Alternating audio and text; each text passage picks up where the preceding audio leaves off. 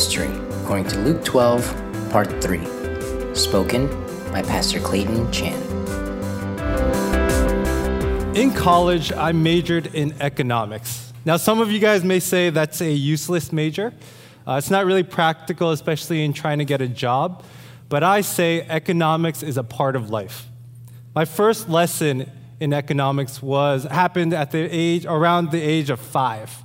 It was 1989, and this revolutionary invention took over the country, the Nintendo Game Boy. Right? How many of you guys remember that beautiful green screen that would pop up when you turned it on? It was the first major handheld video game console to reach the market.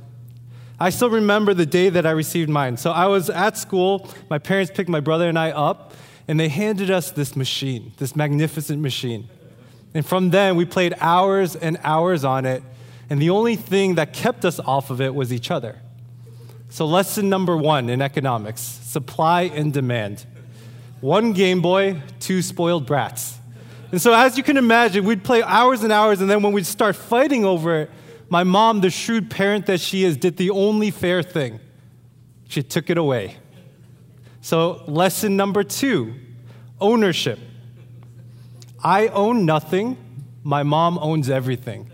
Right? She giveth and taketh away. And so I quickly realized that everything that I had wasn't really mine, and she could take it at any moment. Today, God wants to teach us a very similar lesson. We do not own anything, but God owns everything. And that may sound depressing for some, to think that everything that we've worked towards and worked for is not ours. It may be distressing, but in actuality, it is good news. To know that God owns everything is good news. And so today, we're going to learn about biblical stewardship, asking ourselves the question, what does it mean to be a faithful steward? Because I believe that once we learn that, it will be freeing, empowering, and life-giving. So we're going to ask ourselves the question, what does it mean to be a faithful steward? And to begin, there's a lot of text that we're going to be covering today, so we're just going to be taking it section by section, starting with Luke chapter 12, verse 22. So if you have your Bibles, turn with me to Luke chapter 12, verse 22. If not, then you could always look on the screen. Verse 22. Then Jesus said to his disciples, "Therefore I tell you, do not worry about your life, what you will eat, or about your body, what you will wear. For life is more than food, and the body more than clothes. Consider the ravens. They do not sow or reap. They have no storeroom or barn, yet God feeds them. And how much more valuable you are than birds. Who of you, by worrying, can add a single hour to your life? Since you cannot do this very little thing, why do you worry about the rest? Consider how the wildflowers grow. They do not labor or spin. Yet I tell you, not even Solomon in all his splendor was dressed like one of these. If that is how God clothes the grass of the field, which is here today and tomorrow is thrown into the fire, how much more will he clothe you, you of little faith? And do not set your heart on what you will eat or drink. Do not worry about it. For the pagan world runs after all such things, and your Father knows that you need them. But seek his kingdom, and these things will be given to you as well. Do not be afraid, little flock, for your Father has been pleased to give you the kingdom. Sell your possessions and give to the poor. Provide purses for yourselves that will not wear out, a treasure in heaven that will never fail, where no thief comes near and no moth destroys. For where your treasure is, there your heart will be also." Last week, Pastor Sunita reminded us that we have more to live for than just things. In our pursuit for accumulating wealth, have we lost sight of what it means to be rich in God? Jesus tells us that accumulating wealth is pointless because in the very end, all these earthly things will perish one day. And instead, we are to invest in what lasts, invest in what is eternal. Jesus' words here are a continuation of that conversation. And that's why in verse 22, it begins, "Therefore." Oftentimes, whenever Jesus lays down this truth, he follows it up with these words, "Therefore." He's indicating, here are your action steps, or what at Metro we like to call the next steps. Right? In light of what I've just told you, here is how you are to respond. And the truth that Jesus laid down, that it's pointless to store up treasures on earth, is followed by the words, do not worry. Do not worry. Jesus knew that after he told the crowds to stop chasing after things, that the natural response would be to worry. Worrying is a normal part of life. We worry about everything. We worry about providing for our families, the safety of our kids. We worry about what we're going to eat. We worry about our finances, money. Some people worry about who their future spouse is going to be. Others worry about how they look or how they're presented before others. There's a million things that we worry about in a day, and the very reason why we worry so much is because as humans, we have limitations. We worry because we have no control, or at the very least, very little control over what happens in life. All right, think about the things that you feel like you have control over. Your career, that can be taken from you in a moment. Think about your health. Our bodies are fragile, and in an instant, our bodies can betray us. Your kids, definitely not. How many times do our kids do the very opposite of what we ask of them?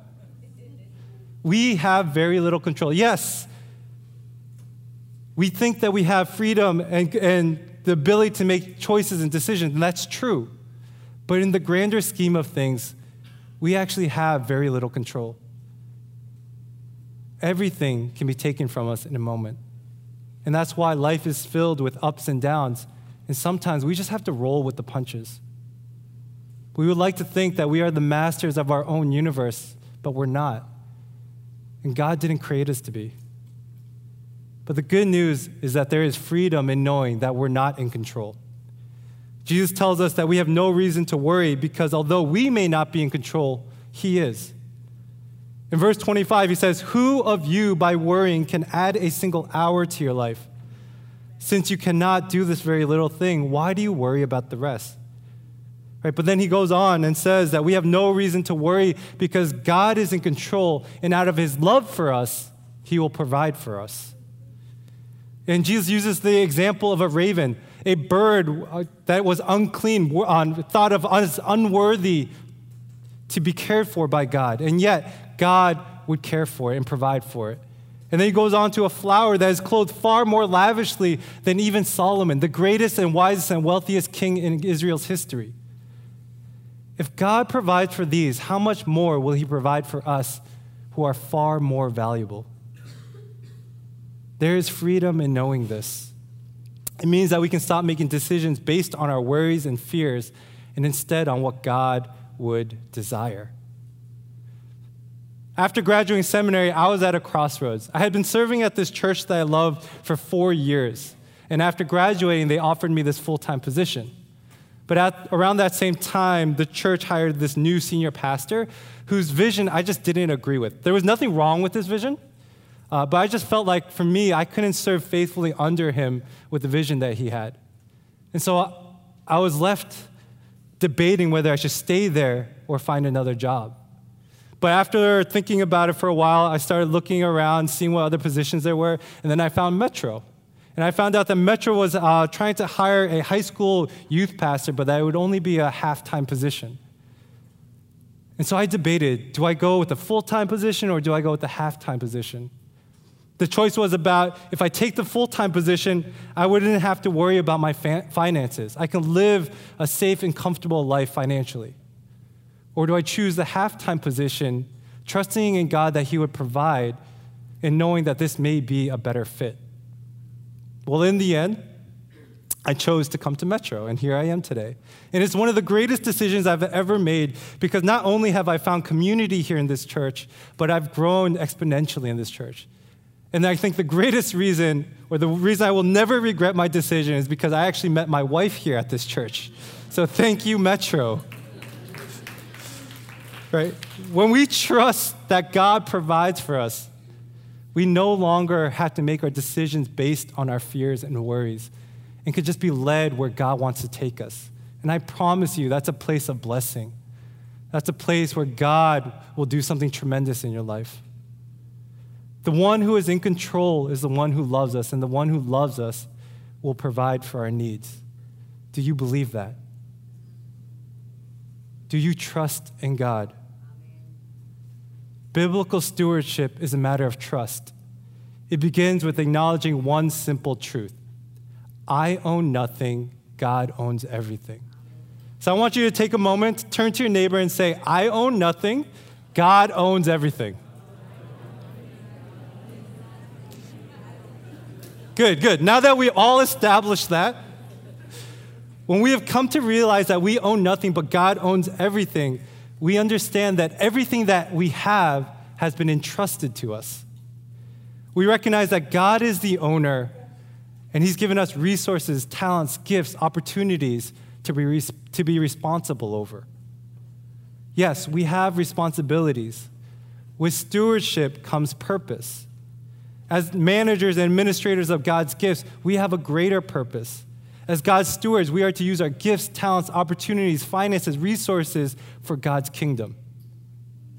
Jesus says in verse 23, for life is more than food, and the body more than clothes. There's more to life than just chasing after things. And yet we trick ourselves into thinking that by having more, we will be happier people. But to be honest, those things that give us happiness are short-lived. We were created for much, much more. We were created with a purpose.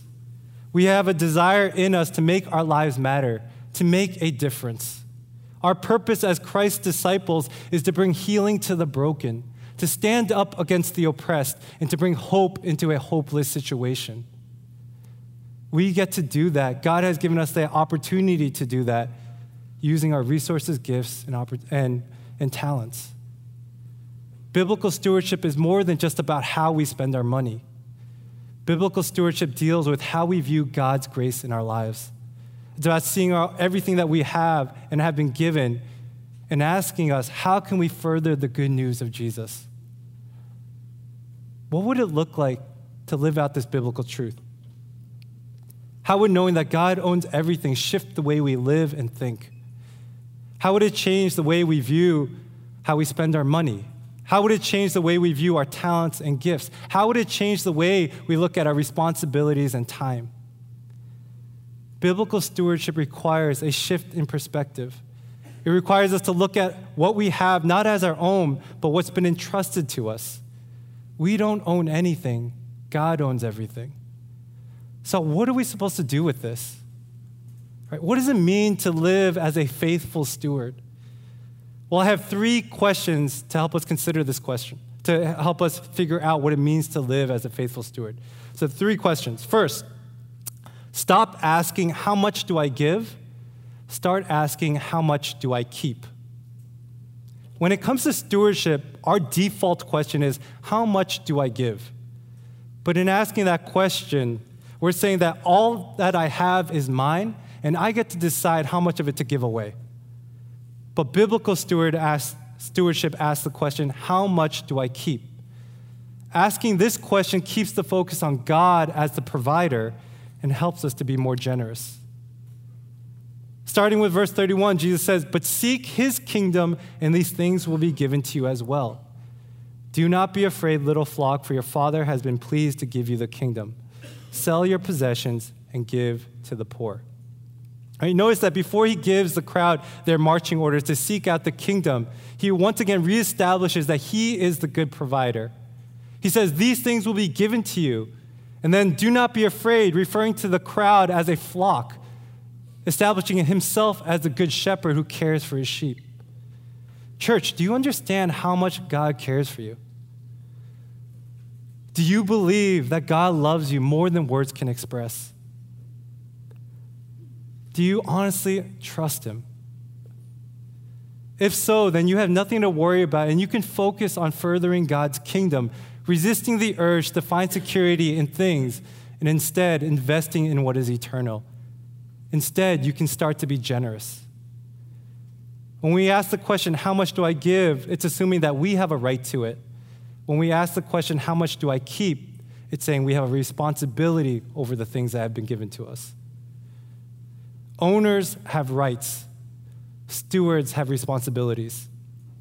When we look at the financial resources that have been given to us and we see them as a responsibility, then money stops having a hook in our lives. And instead, we can start being generous and live out this kingdom purpose. Life is about seeking God's kingdom. Working and worrying about how our needs will be provided for keeps us from living an abundant life. So many of us are stuck in a job that we hate only because it provides for our needs.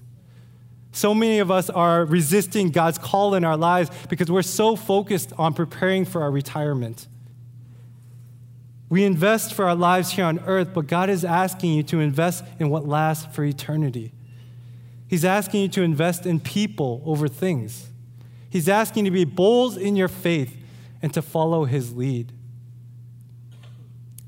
When Jesus says the words, sell your possessions and give to the poor, what's your reaction?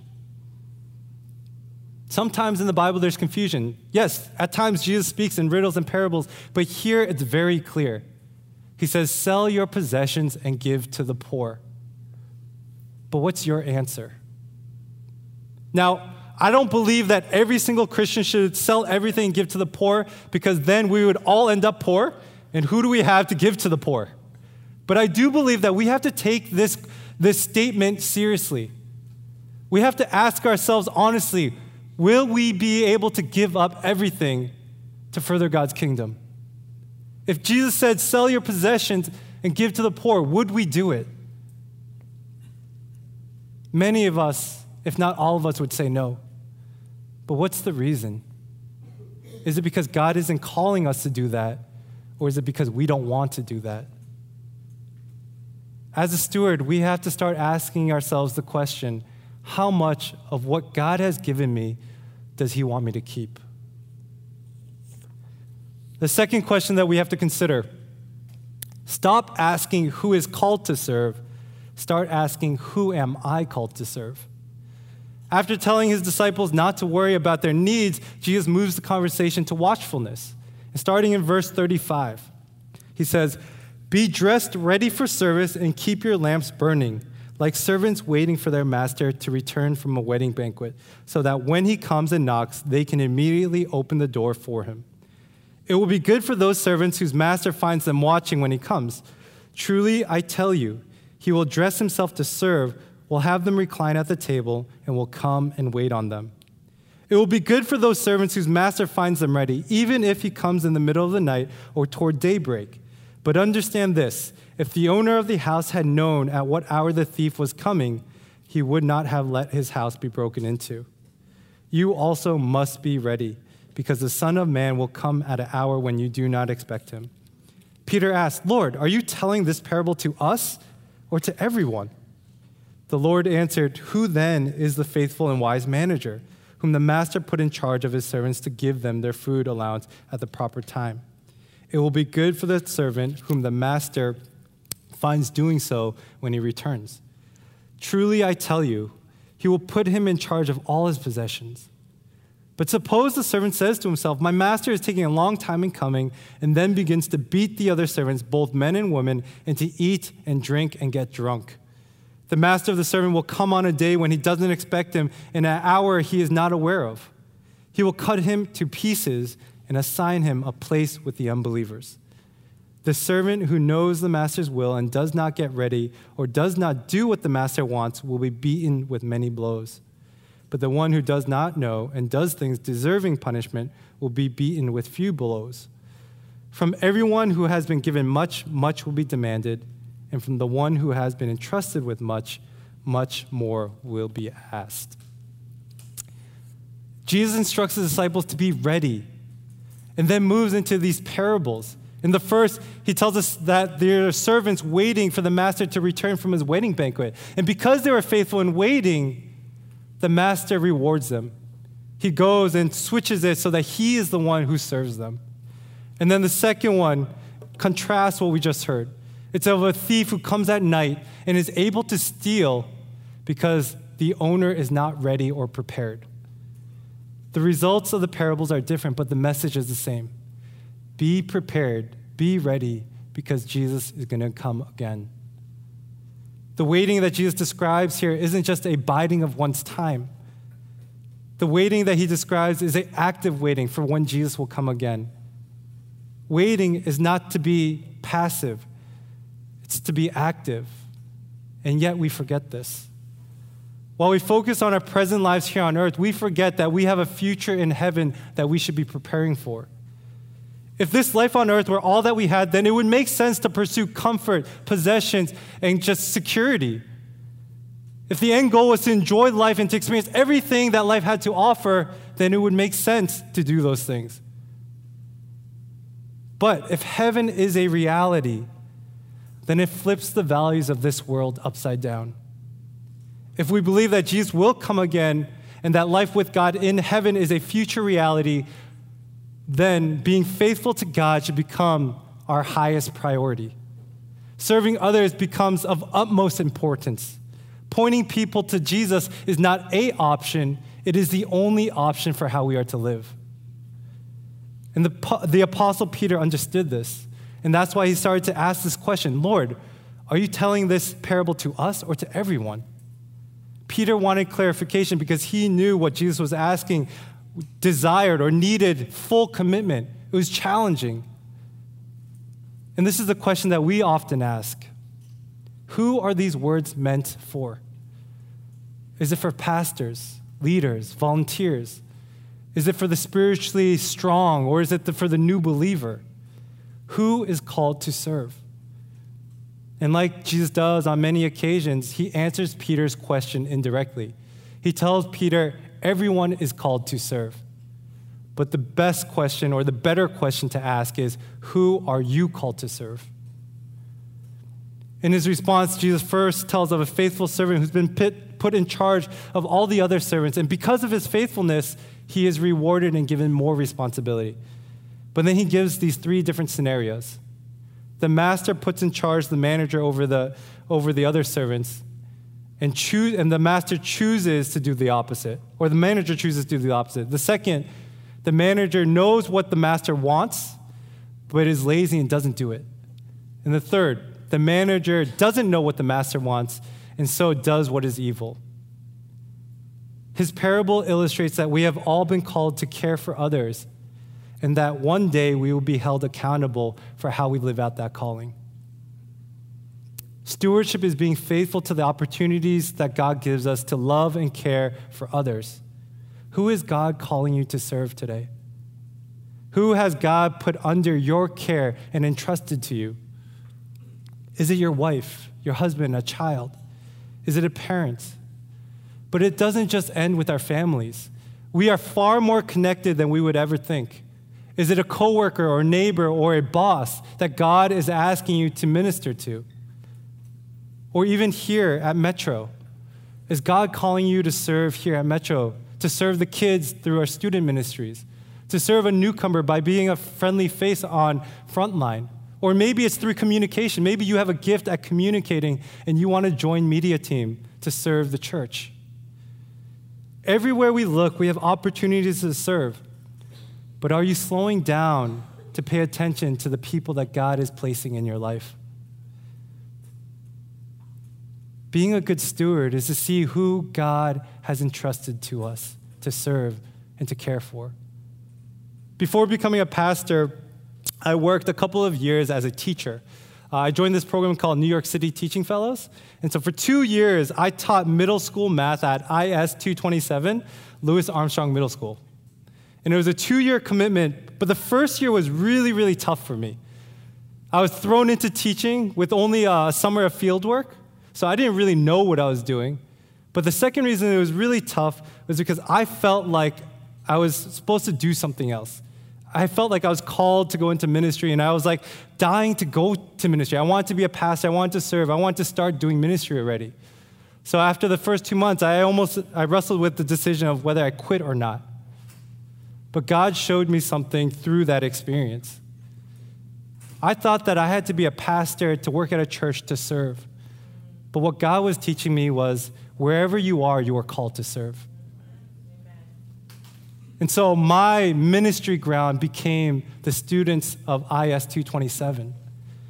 They would come to me during their free periods and just start asking questions or advice on things. I would eat lunch daily with them, and they would just start opening up their lives and sharing their stories with me. And it became really apparent that God had called me to these students at this time when one of my students came to me in the morning. Before homeroom started, this girl comes to me and just needed to talk. But I knew something was wrong because she came and no words would come out. And so I started asking, like, are you okay? Like, what's going on? What's up? And then she just started showing me her arms, and you could see the cut marks from her cutting herself. She needed somebody to listen to her. She needed somebody to listen to her pain. And I didn't know what words to say. I didn't know how to encourage her. The only thing I knew how to do was just sit there and be present with her. You don't need to be a pastor to serve. You don't need to be a leader in the church or a deacon. All you need is to be present. Open your eyes and you will see people who God is placing in your life to care for. Who is God calling you to serve today? Who has God entrusted to you that you may be overlooking? Being a faithful steward is to ask the question, who am I called to serve? And the third question to consider in faithful stewardship, stop asking what is immediate, start asking what is urgent. In setting our priorities, what is immediate is not always what is urgent. We set our priorities for the day depending on what comes first instead of evaluating what is most important. We can be faithful stewards by shifting our perspective on how we use our time. Faithful stewardship is prioritizing what matters. In verse 49, Jesus says, I have come to bring fire on the earth, and how I wish it were already kindled. But I have a baptism to undergo, and what constraint I am under until it is completed. Do you think I came to bring peace on earth? No, I tell you, but division. From now on, there will be 5 in one family divided against each other, 3 against 2, and 2 against 3. They will be divided, father against son, and son against father, mother against daughter, and daughter against mother, mother-in-law against daughter-in-law, and daughter-in-law against mother-in-law. These words of Jesus are hard to swallow. We like the nice Jesus, the happy Jesus, the one that says, I love you, and I have come to bring peace. But here in this passage, Jesus seems to be doing the opposite. He's saying, I have come to bring fire and division. And this fire that Jesus speaks of is one of judgment and purification. We will be judged by how we respond to Jesus. We must decide where we stand before God.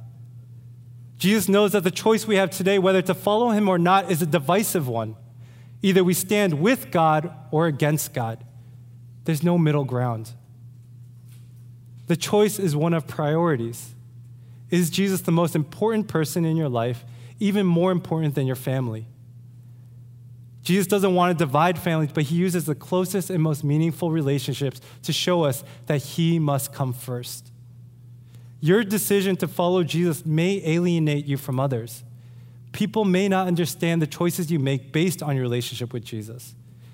When I told my dad that I wanted to be a pastor and to go into ministry, he wouldn't accept it. And that was hard for me. All I wanted was for him to be proud of me. All I wanted was his support. All I wanted was him to be pleased with my decisions. But that didn't happen. Instead, I got, why would you do that? Why would you become a pastor? You're capable of so much more. Why would you choose to do that? When we choose to follow Jesus, there may be division because kingdom values is different from worldly values. My dad wanted me to have a nice paying job, a more prestigious job, but my decision to follow Jesus was far different from that. Thankfully, years later, he was able to come around and tell me how he supported my decision. But following Jesus means that we have to put him first above everything else, even the most important relationships in our lives. Stewardship is a matter of priorities, and that goes beyond relationships. Right? In verse 54, Jesus says, when you see a cloud rising in the west, immediately you say, it's going to rain, and it does. And when the south wind blows, you say, it's going to be hot, and it is. Hypocrites! You know how to interpret the appearance of the earth and the sky. How is it that you don't know how to interpret this present time? Why don't you judge for yourselves what is right? As you are going with your adversary to the magistrate, try hard to be reconciled on the way, or your adversary may drag you off to the judge, and the judge turn you over to the officer, and the officer throw you into prison. I tell you, you will not get out until you have paid the last penny. In Judea, Samaria, and Galilee, weather was controlled by the Mediterranean Sea on the west and the desert in the south. And so when people would see a cloud coming from the west, they knew it was going to rain. And when they saw the winds blow up from the south, they knew it was going to be hot. And so Jesus acknowledges their ability to predict the weather, but he rebukes them for focusing on the wrong thing. He calls the people hypocrites because they're able to discern the weather, but they pay no attention to the coming judgment. Jesus is telling the crowd that he has come to bring an opportunity to be reconciled to the Father. Jesus is the way, the truth, and the life. And he's saying, if you follow me, you will have new life.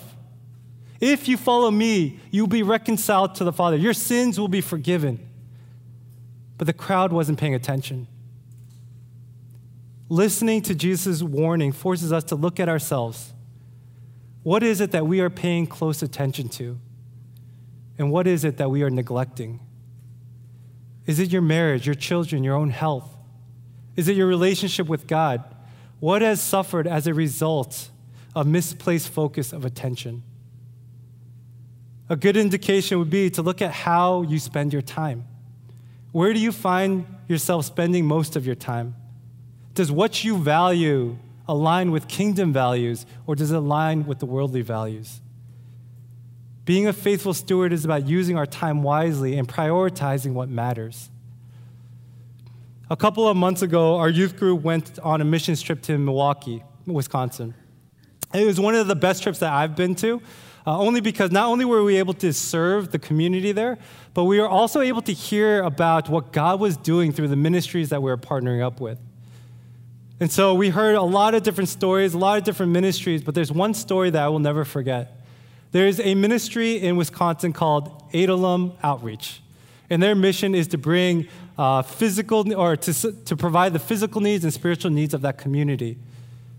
And that ministry resides in one of the poorest cities in the United States. It resides in an area where the infant mortality rate is that of a third world country. And so this man, Steve, who started this ministry, he started sharing his story with us. Steve was in IT. He had this cushy, comfortable job. But he also had this fascination, this weird fascination with warehouses. And so he figured, well, I have a passion for warehouses. I love God. Let me just mix them together and start this ministry. And so he started looking for different warehouses to start this ministry. And eventually he found one. And so he started gathering all these people to come alongside him to help him get it off the ground. And then he and he found out that the owners of this warehouse were actually trying to sell it. So after gathering people, he went over to the owners and asked them if he could buy it. And so he started gathering, he started talking to them, all these things started happening. And then one day he said that he heard these words that shook him. He was sitting in church and his pastor said these words: God-sized plans leave room for God to work. If the task is too simple or easy for you to do on your own, then it doesn't require faith. And so with that, he knew what he needed to do. He knew that God was calling him to quit his job, but he struggled with that decision. He struggled because that job enabled him to support his wife and 8 kids. And so he was like, I love God, I want to do this ministry, but I also have to support my family. But in the end, God's vision for him and what he wanted to do won out. And so he quit his job and moved forward in this warehouse project. But soon after he moved forward in this warehouse project, everyone that he had gathered left him. Once they found out that he didn't have the income to buy the warehouse, nobody wanted to be part of it. But the whole time, God did not leave him, and God provided for him. And so he went to the owners and said, hey, I can't afford it. I don't have a job anymore. I don't have an income. I can't buy this warehouse. A couple of months later, they come back to him and say, hey, do you want to rent it out? Once again, he's like, I don't have the income. I can't buy it. I can't even rent it out. And they say, well, we love your vision. We love what you want to do. We love that you want to bring transformation to this community. So we'll rent it out to you for $1 a month. So for a whole year, he had this 30,000 square foot warehouse for $12 a month. And now you would think that God's opening these doors and it would just be so easy. But the next thing, he tried to get a permit for occupancy in the building, but the city wouldn't give it to him. They said that the warehouse was in such a terrible condition that nobody should be able to enter it. And so Steve was left thinking, what do I do now? And so with a box of donuts and the Bible, he just sat outside of the warehouse on the streets, waiting for people to come around, offering them a donut and asking them if they'd be interested in reading the Bible. And so for months and months, he just did this. And so obstacle after obstacle, God had provided. And now looking at what the ministry is, it's a thriving ministry that has transformed that community. They house missionaries who come to work in Wisconsin. They have an after-school program to mentor and teach students. They even do job training. They realize that people need training and skills to get jobs, and so they started this furniture-making training so that people can start getting jobs. It's a house of prayer. And just think, it took one man's bold faith and trust in God to get this ministry started. Faithful stewardship is a matter of faith and trust in who God is as the good provider. Do you trust in Metro? Do you believe that he can give and provide every single one of your needs?